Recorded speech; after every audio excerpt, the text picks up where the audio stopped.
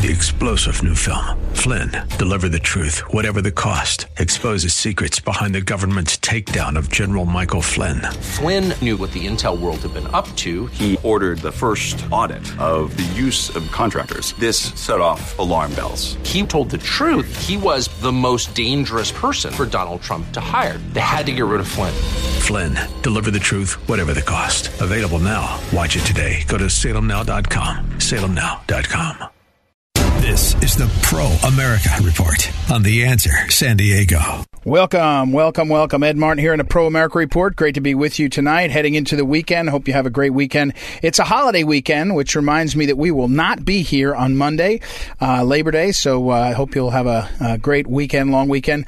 It'll make me crazy to have to wait till Tuesday to talk again, but that is what it is. We gotta work with the crosses we have to bear. I'm just kidding, but it'll be good to be back. I love talking on after a long weekend. Well, we got a bunch to cover today, and in fact, in a few moments, a very nice Friday interview. Mark Mix, who is the president of the National Right to Work Committee, really an expert on the labor movement and how out of hand it's been. He'll give us an insight into the Biden-Harris team and what it means as president, what it would change. He's, of course, you've heard me talk about the teachers' unions being the problem, one of the biggest problems in America.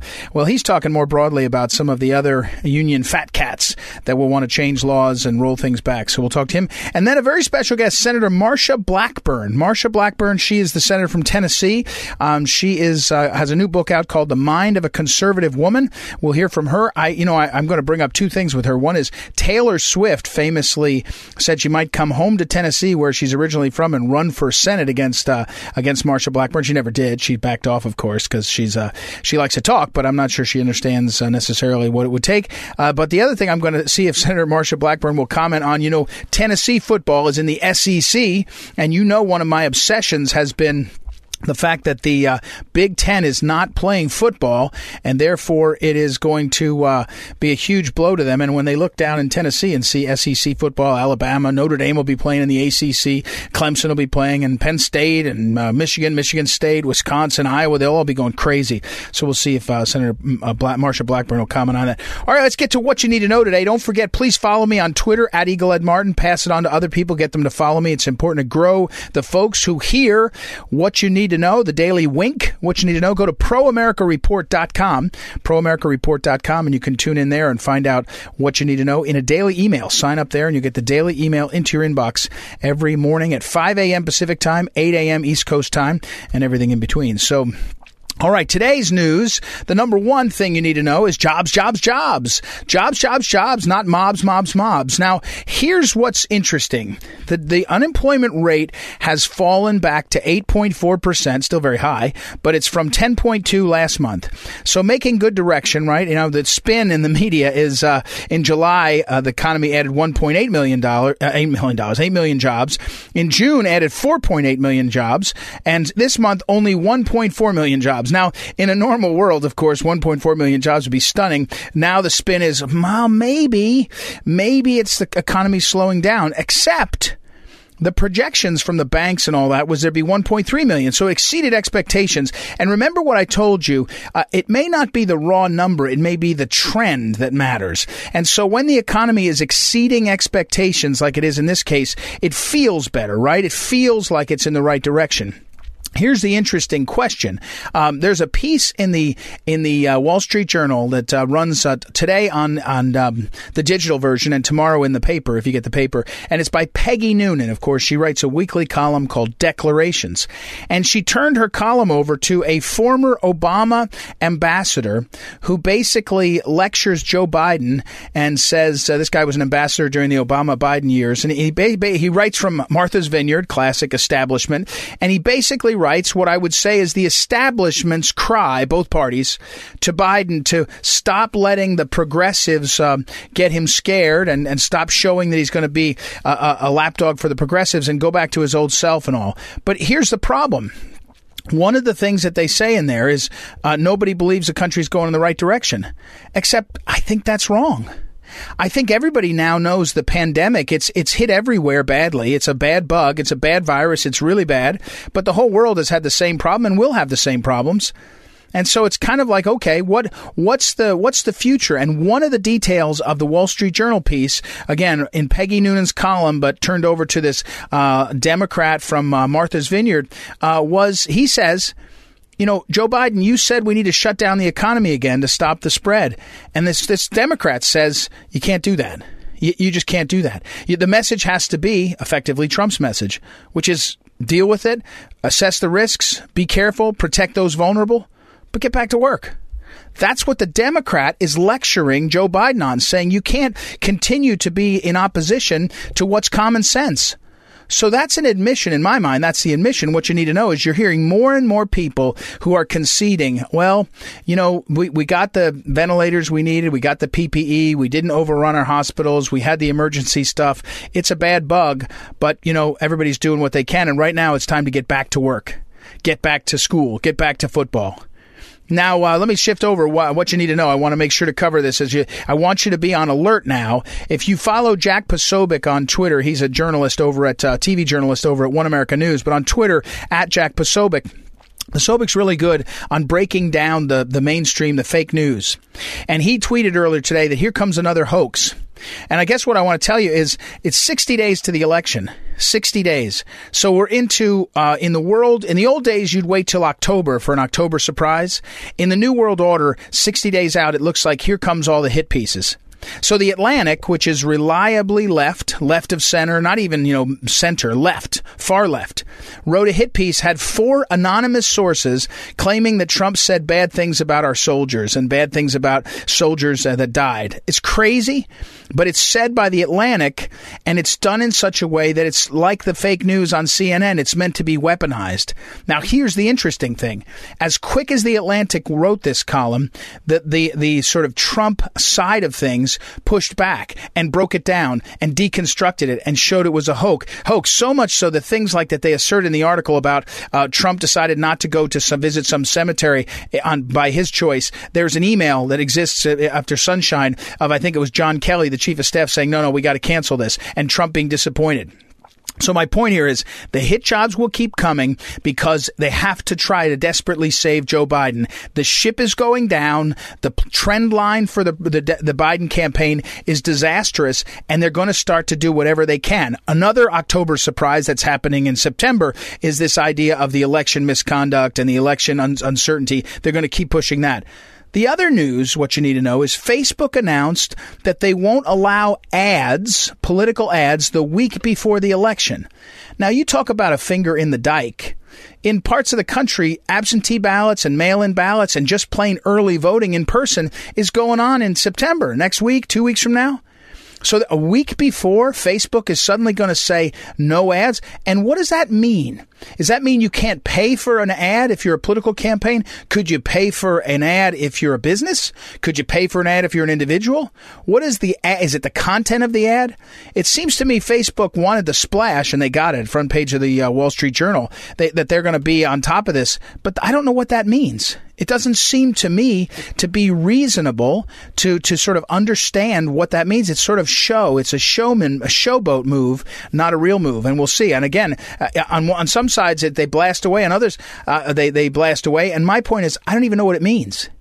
It's hard to break down what that means. And again, I think Facebook is trying to have it all and look like they're doing something when they're not. So now, last thing, and what you need to know, I just want to, this and it touches all this stuff, is did you see the news about a journalist, a professor? I forget what school she was at. The piece ran in the New York Post, and it's this woman who came out and said, "I'm not really an African American. I've spent my whole life lying about it. I was raised as a Jewish kid in Chicago, and at a certain point, I assumed this identity. Went on and got a PhD and all this stuff, and have been talking about my blackness, and I cancel myself," she said. And as she wrote about herself, I thought as I listened to it, it's a woman that has some mental health issues. She kind of concedes that. And I mean that very carefully. I'm not a mental health professional. I can't diagnose people. But the fact is, there's more and more mental health issues that we're sort of not understanding. I would say that some of these sort of people that are hooked on that are hopped up on fentanyl, George Floyd for one, when people get out of their mind, literally on drugs, it's a mental health issue along with criminal issue. I'm not to excuse it. I'm just saying we have some really unwell people. And this woman's cry for help and the way she talked about it, she sort of dramatically canceled herself. It was almost like a cultural sort of suicide, very strange. And it reminded me how dastardly and how truly evil what is happening with too much of the fake news, which focuses on how to make us crazy so we come back for more. Make us crazy. You watch CNN at night and you hear Anderson Cooper and then Chris Cuomo and then Don Lemon and you say, things are really bad. And then you rush back the next morning because you want to have it resolved, and you get up in the morning and watch New Day or whatever it's called. Same thing on Fox to some extent. We're really in a dangerous place, and I'm not saying it's half the country. I'm not even saying it's 25% of the country, but even 10% of 330 million people is a lot of people, right? 10% is in the millions who are experiencing real unhealthy times because of the media. The other things are going great. Economy's not going great, not perfect, going great. The economy's coming back. People are energized. There's lots to look forward to. Technology, healthcare, things are positive in many ways. And yet the media is taking advantage and making people nuts. Really nutty. And I'm not using that term lightly. I'm saying it's causing mental health problems. And we need to be aware of it and be more understanding of it and be more forceful to stop this stuff. Anyway, that's all. I'm going to finish with that. We got to go. We got some great guests. Again, Mark Mix and Senator Marsha Blackburn. We'll take a quick break and be right back. It's Ed Martin here in the Pro America Report. Back in a moment. This is the Pro America Report on The Answer San Diego. Welcome back. Ed Martin here on a Pro America Report. Our old friend Mark Mix is with us, and as you, my listeners, have known, Mark, for about a week and a half, maybe 2 weeks, I've been just relentlessly going after the teachers' unions, because I think as the American people wake up and say, holy cow, what's happened to this country in terms of our schools, where a lot of school decisions seem to be ill-advised and not very smart, and all on and on. One of the groups that is coming into some room for blame, and I think they should get all of it, is the teachers union. So anyway, first of all, welcome back, Mark. How are you today? I'm doing fine, Ed. Thanks for the opportunity to talk about a subject that both of us enjoy talking about. So, first. I want to pull back and do the broad thing. The Biden campaign forget about Joe Biden, because Joe Biden's not in charge. The Biden campaign is this campaign of all the usual suspects, and the signal that they've had, other than Jill Biden saying, I'm a union member, teachers union member, we'll get rid of anything that's opposed to the teachers union will be opposed by us. But more broadly, the Biden campaign, the signal, it doesn't look like they're for working people. Otherwise, they'd be for more of the America First stuff. But they're for the unions. Tell me what we're not seeing, the union fat cats, as we call them. Tell me what we're not seeing in the description of who will run America if Joe Biden is president.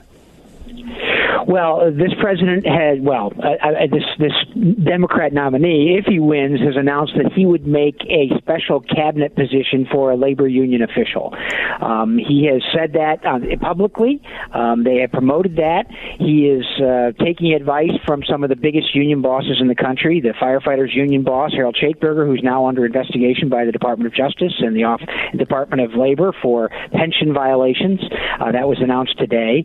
He's relying on the UAW hierarchy to give him advice about, quote, workplace issues, and 11 of their executives are either guilty or in jail today from a racketeering and extortion campaign that was waged against the rank-and-file workers of the United Auto Workers Union. It's just amazing that they continue to pander, but it's not surprising, Ed, because as you know, one of the biggest political money pots when it comes to elections like this is organized labor, because they have that privilege of forcing workers to pay them as a condition of getting or keeping a job. Yeah, and Mark, again, we're talking with Mark Mix, and we have a frequent guest on the program, and Mark, your perspective on this, however, is important because this is what you've been studying and looking at closely, and what I mean that is you're not going to see the coverage. People are not going to see the coverage on the regular TV about any of this stuff. They're gonna get kind of spin, and they're going to get little pieces of it.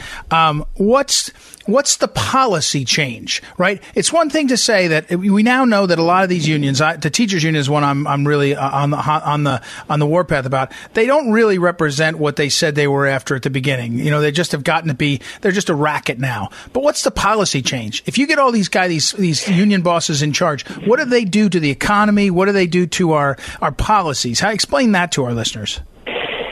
Yeah, well, the first thing they're going to do, and this is by Kamala Harris's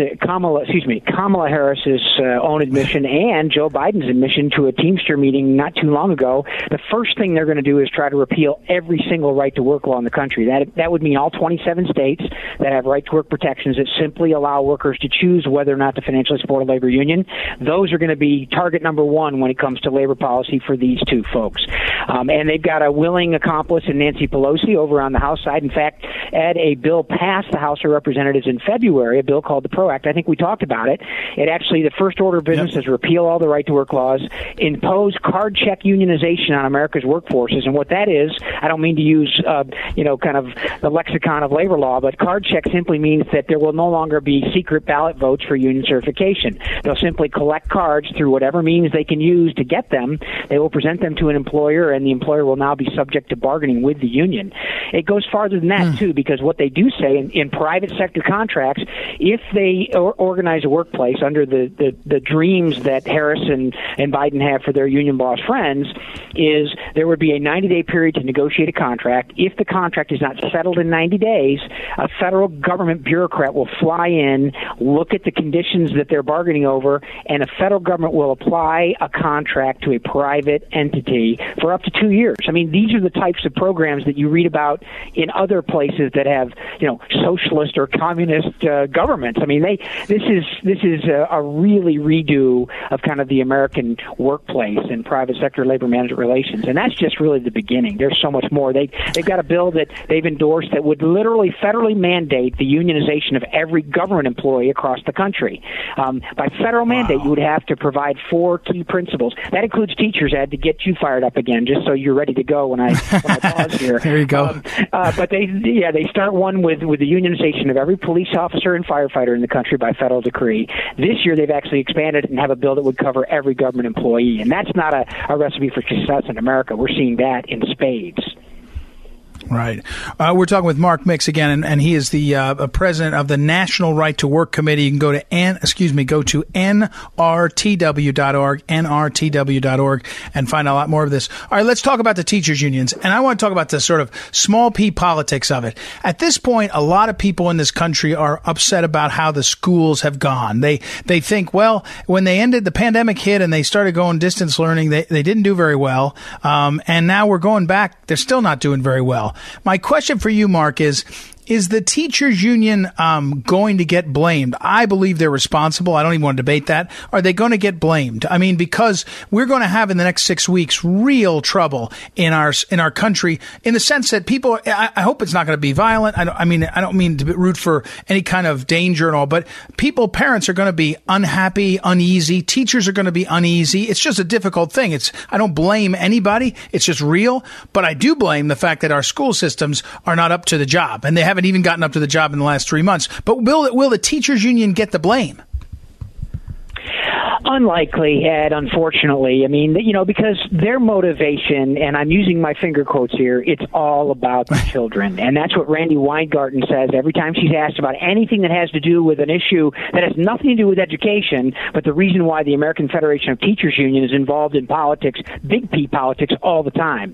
Union officials, particularly in the education sector, have this this unique power called exclusive representation. This is the idea that they get to speak for every single teacher in a bargaining unit, and if the employer, i.e. a school board, tries to talk with an employee who's not a union member or someone who objects to the way the union's position is, and that's an unfair labor practice charge in many states under their employee relation board rules and regulations. So what you get is this sole voice, which ends up being a person like Randy Weingarten, who basically is a political operative using the teachers, using the children as a tool to promote an agenda that really is an amazing agenda when you look at the things that they stand for and what they say deal with education. So it's this union power that's been granted in state after state that allows them to sit down and demand to be heard by a school board. Then they turn around and they help to elect the school board members that sit on unfortunately now, the same side of the table as they do, and you get this kind of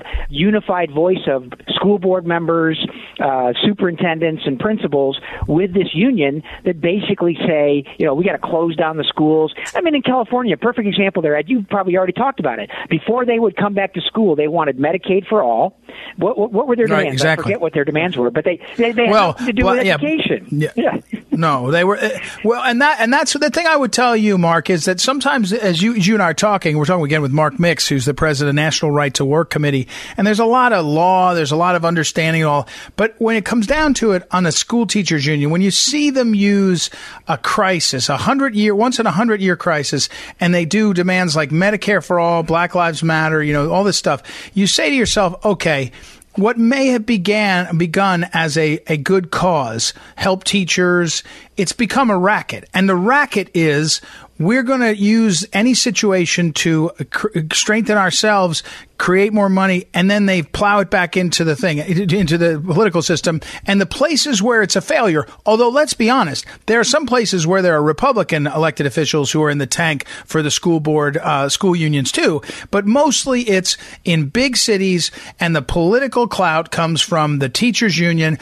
and they support people like Bill de Blasio and Ted Wheeler, and the places where the schools are failing the worst, Los Angeles, other places, St. Louis, where I'm from, are run by the Democrats, and the teachers union is just in a racket. They're a political arm of that racket. They're not really about the teachers. Yeah, that's exactly right. When you go back to the history of the National Education Association, for instance, you go back, for decades, they were really a professional organization. Principals were part of it, superintendents were part of it, administrators were part of it. And then in the late 1960s, early 1970s, there was a radical bent to the teachers union. And I think it was 1975, the IRS finally designated them as a labor union, and they became a labor union as we see them today and operating, politically like most labor unions do. And the important part about that is that there are a lot of teachers in classrooms, well, not in classrooms today, but ordinarily in classrooms across America that are very much opposed to the agenda of the teachers union. Unfortunately, they've litigated and legislated this unified due structure that in order to belong to the Teachers Association, the local school, you got to be part of the state teachers union, and then you have to be part of the national teachers union. So this unified due structure keeps everybody in line. It keeps the big union bosses here in Washington well-funded, and it keeps them very, very politically active with lots and lots of power, and it manifests itself in the situations we see today. To your point, they're using this crisis extremely well to basically lay their demands out and hold the school system hostage, our children hostage, and unfortunately, parents hostage, to your point. So, how's it playing out in terms of the politics now? And Mark, I know it's not your job. National Right to Work Committee is not. It's not. You're about the policy issue. But are people in places like union workers? Are they getting more fed up when they see? Here's another thing I think: working men and women that like to work, that don't mind working hard, they don't look up and think great thoughts about the teachers, about the bosses in these unions, right? They tend to be dissatisfied. Will that show up in the polling place? Do you think? Well, I think it will, and that is, you know better than I. I mean, it showed up in the polling places in 2016. I mean, Donald Trump does not win Michigan, does not win Wisconsin, does not win Pennsylvania or Ohio without the support of union members and rank-and-file workers in those states. I mean, so it's pretty clear that the message that Donald Trump had in 2016 and is trying to replicate here in this election cycle is something that attracts the support of the rank-and-file workers. Unfortunately, most of those rank-and-file workers are in unions where where the leadership, the hierarchy of that union is on the other team, using their money and their resources to support the other team. And yeah, there are a lot of union members across the country that keep their mouth shut but go into the voting booth and pull a lever opposite of what their so-called union leadership wants them to do. And we know that because right now the foundation has 285 active cases on behalf of employees who are fighting for their rights in America's workplaces. These are union members that are fighting against the very union that claims to represent them. We've been to the U.S. Supreme Court 18 times on behalf of workers who have been trying to vindicate their rights. So there's lots of unrest out there among rank-and-file workers. There's no question about that. It's the union power. It's the union power that keeps all this packaged up. And then, to your point at the beginning of this, not many people know about it because the mainstream media was like, they put the union official on the TV banging the desk, say it's all about the children. And it's not about the children. It's not. It's about political power. Yeah. Yep. All right, Mark Mix, as always, very helpful. National Right to Work Committee is nrtw.org. Thanks very much, Mark. We got to run. We'll have you on again. Keep us in the loop on this important, it's a big issue coming towards the election. So I've got to take a quick break and be right back. It's Ed Martin here on the Pro America Report. Back in a moment.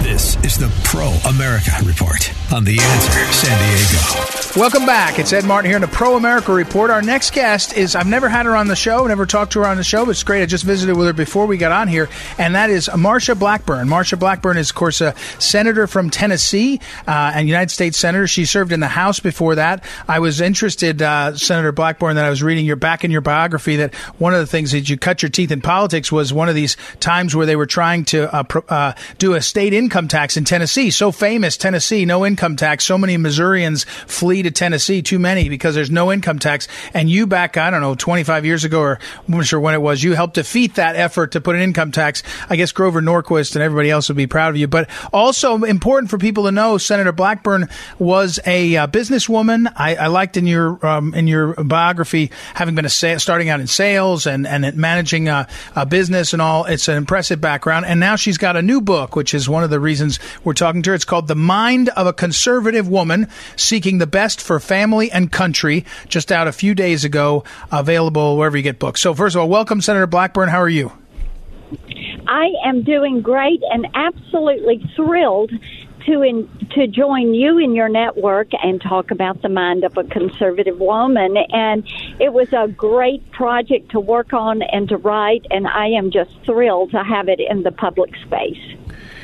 So this is the thing in your book, and I have only read excerpts, but in the book, one of the maxims you use is leave things in better shape than you found them, which is great. It sounds like it's kind of one of those things to live by. Ben Franklin could have said it, I don't know. But when people look up at Washington right now, I think they see the president and you all, there's been more going for them, but it's hard to feel like some of Washington is better than you found it. Are you optimistic you can do it? I think we are optimistic. There is a lot of pushing against conservatives, and they're doing this on every front. And there are those that want a great big central government that is going to control everything, whether it is elections or education or the environment. They want everything controlled at the federal level. And what we know is that the government that is closest to you is going to be the most effective. We need a small central government, and then we need to make certain that we are going to be sending power back to the states and back to the localities and getting it out of Washington, D.C.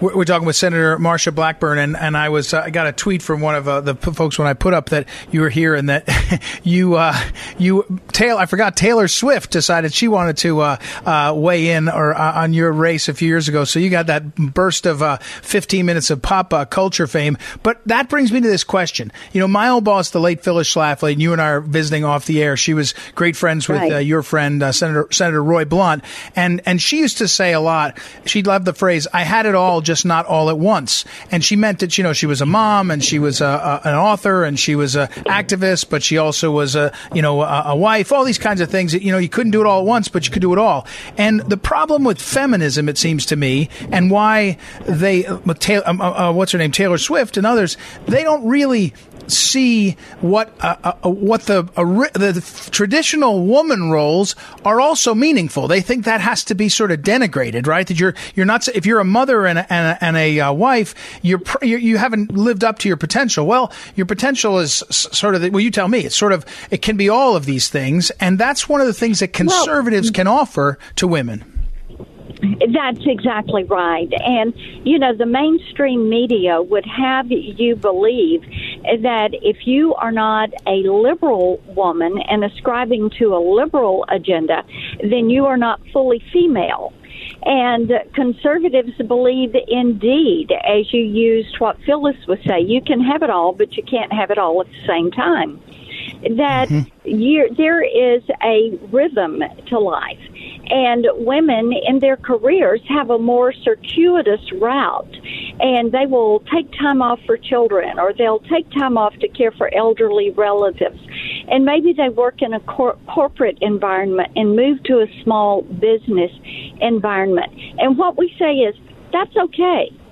And for women who are pro-life, pro-family, pro-business, pro-military, conservative in their policy and political leanings, we feel like that they have a lot to say that will enrich the country, and that all voices need to be heard. Conservative women's voices need to be heard, and their concerns should be addressed in the public square.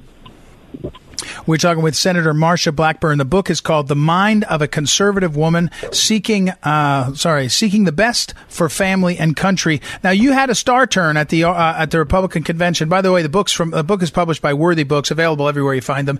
You had a star turn here at the RNC. Not everybody got to speak at the convention because it wasn't the old-fashioned convention where there was lots of time. There was limited amount of time. So you got a starring role. And, we, the Phyllis Schlafly Eagles, are preparing for we call it the Eagle Countdown in a few weeks, where we're going to count down the policy successes, the promises kept by this president, this administration, including this Senate and the House when we had it, to succeed on, policies, things that they said they would do and they followed through. If you had to name one policy success that President Trump's administration has succeeded on, maybe you participated or didn't, that would be a highlight for you in this administration, what would it be? Oh, I would say in the foreign policy realm, it is holding China to account. And the president has done a tremendous job of that. He has also done a tremendous job when it comes to defending life and religious liberty. He has done a great job standing with our law enforcement and rebuilding our military. And the list goes on and on. When you look at the things he's been able to accomplish in 3.5 years. All right, one more slightly off kilter question, but the president's made a lot of the fact that Big Ten canceled their football. Right now, Tennessee, you got the SEC, you're playing football. I mean, I think there's nothing that could. You talk about dividing America on the third Saturday of September, when the Penn State Nittany Lions fans or the University of Michigan fans look up and they see not only is Notre Dame playing football, but somewhere down south, Tennessee's playing Alabama or whoever. It's really, I maybe the sleeper political issue of this election is the fact that Trump has been banging away to play Big Ten college football, get them playing, and they're not so far. Do you have any reflections on college football? I think that getting these kids back on the field playing safely is terribly important. And you know what? Some of these people that have been so given to the Big Ten and Big Ten football, they're going to discover the SEC and realize that this is a powerful conference. I knew it. This is how SEC people are. These fans are. Okay. Hey, thank you, Senator Marsha Blackburn. Again, the book is The Mind of a Conservative Woman, Seeking the Best for Family and Country. Thanks for taking some time out to talk, and good luck with everything. We'll talk again soon. Thank you. Bye-bye. All right. Bye now. Senator Marsha Blackburn of Tennessee. All right. We'll take a break. We'll be right back. It's Ed Martin here on the Pro America Report. Back in a moment. This is the Pro America Report on The Answer San Diego. This is the Phyllis Schlafly Report, a daily commentary continuing the conservative pro-family legacy of Phyllis Schlafly. Now, here's the president of Phyllis Schlafly Eagles, Ed Martin. The Supreme Court was wrong to bar President Trump from including a question about citizenship status on the 2020 census form. It was a clear-cut case of judicial supremacy. The judges thought they had the right to make laws rather than interpret them. Thankfully, President Trump vowed not to let the issue drop there. He followed through on that promise by signing a memorandum to bar illegal immigrants from being counted for congressional reapportionment. This is a decisive victory for conservatives everywhere. Democrats would like nothing more than to use illegal immigrants to skew the results of the census. Their plan is simple, but it's dangerous. If enough illegal aliens inflated the census count in key Democratic strongholds, those areas would be given more representation in Congress. Of course, Congress isn't supposed to represent foreigners who unlawfully live in America. Congress is supposed to represent the American citizens of a particular jurisdiction. That's the way our founding fathers intended it to be. President Trump restored the census to what the founders envisioned by removing the influence of illegals. As an added bonus, he dealt a major blow to Democrats' plans to use our census for an unconstitutional power grab. However, you won't hear anything like that in the mainstream media. They spin the facts to make it look like President Trump doesn't care about the people. That's the fundamental difference between the right and the left today. Leftists want to give the privileges of citizenship to non-citizens. Conservatives want to preserve the privileges of citizenship for actual citizens. We want to give a voice to the disenfranchised voters in states who will lose congressional seats to liberal powerhouses filled with illegal aliens. We have a term for this philosophy. It's called America First. It's not that we don't care about people from other countries. We just don't want to give a priority to those people over the freedoms of our own American citizens. President Trump was right to stop illegal immigrants from being factored into our congressional reapportionment.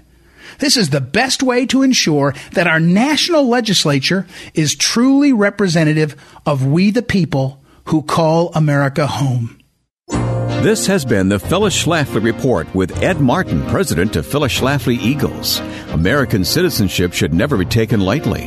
That's why you need to go to phyllisschlafly.com and be part of the dialogue on the need for border security and an accurate census, the travesty of sanctuary cities, and voting rights for illegals. Voice your opinion at phyllisschlafly.com. Thanks for listening, and join us again for the Phyllis Schlafly Report.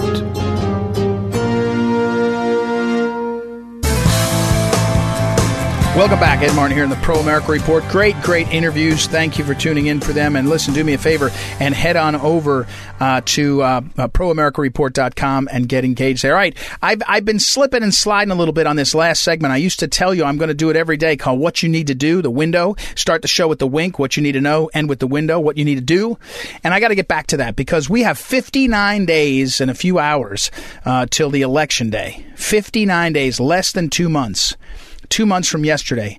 And look, what you need to do is it's not too late to get involved for a congressional candidate, for the presidential candidate, for a Senate candidate, but also at your election authority. We've got to be on the front lines of resisting the insanity of mail-in voting. You know, I got an email from one of the listeners who said he was listening to Mike Gallagher's show on the Salem Radio Network. Mike Gallagher, great guy. And Sam Malone was filling in, and Sam Malone filling in, a great Salem host down in Texas. And Sam Malone said something like, hey, if you really trust mail-in voting, if you want to really prove to me that mail-in voting is, then put your money where your mouth is.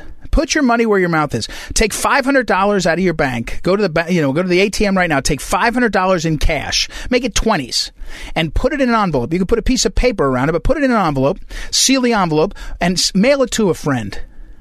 Preferably 1 town over or 2 towns over, not next door. But mail it. Put it in the post. Would you put it in? Would you trust if you put cash in the post office? I wouldn't, right? Nobody does that. Why does nobody do it? Because the system is not secure enough. I'm not blaming people or saying that they all steal. I'm saying the system is not secure enough. We don't trust it that way. And we're supposed to trust it with mail-in ballots? With a ballot, as the president said yesterday, if you think it's so perfect, why don't you try to do both and see if the system catches you?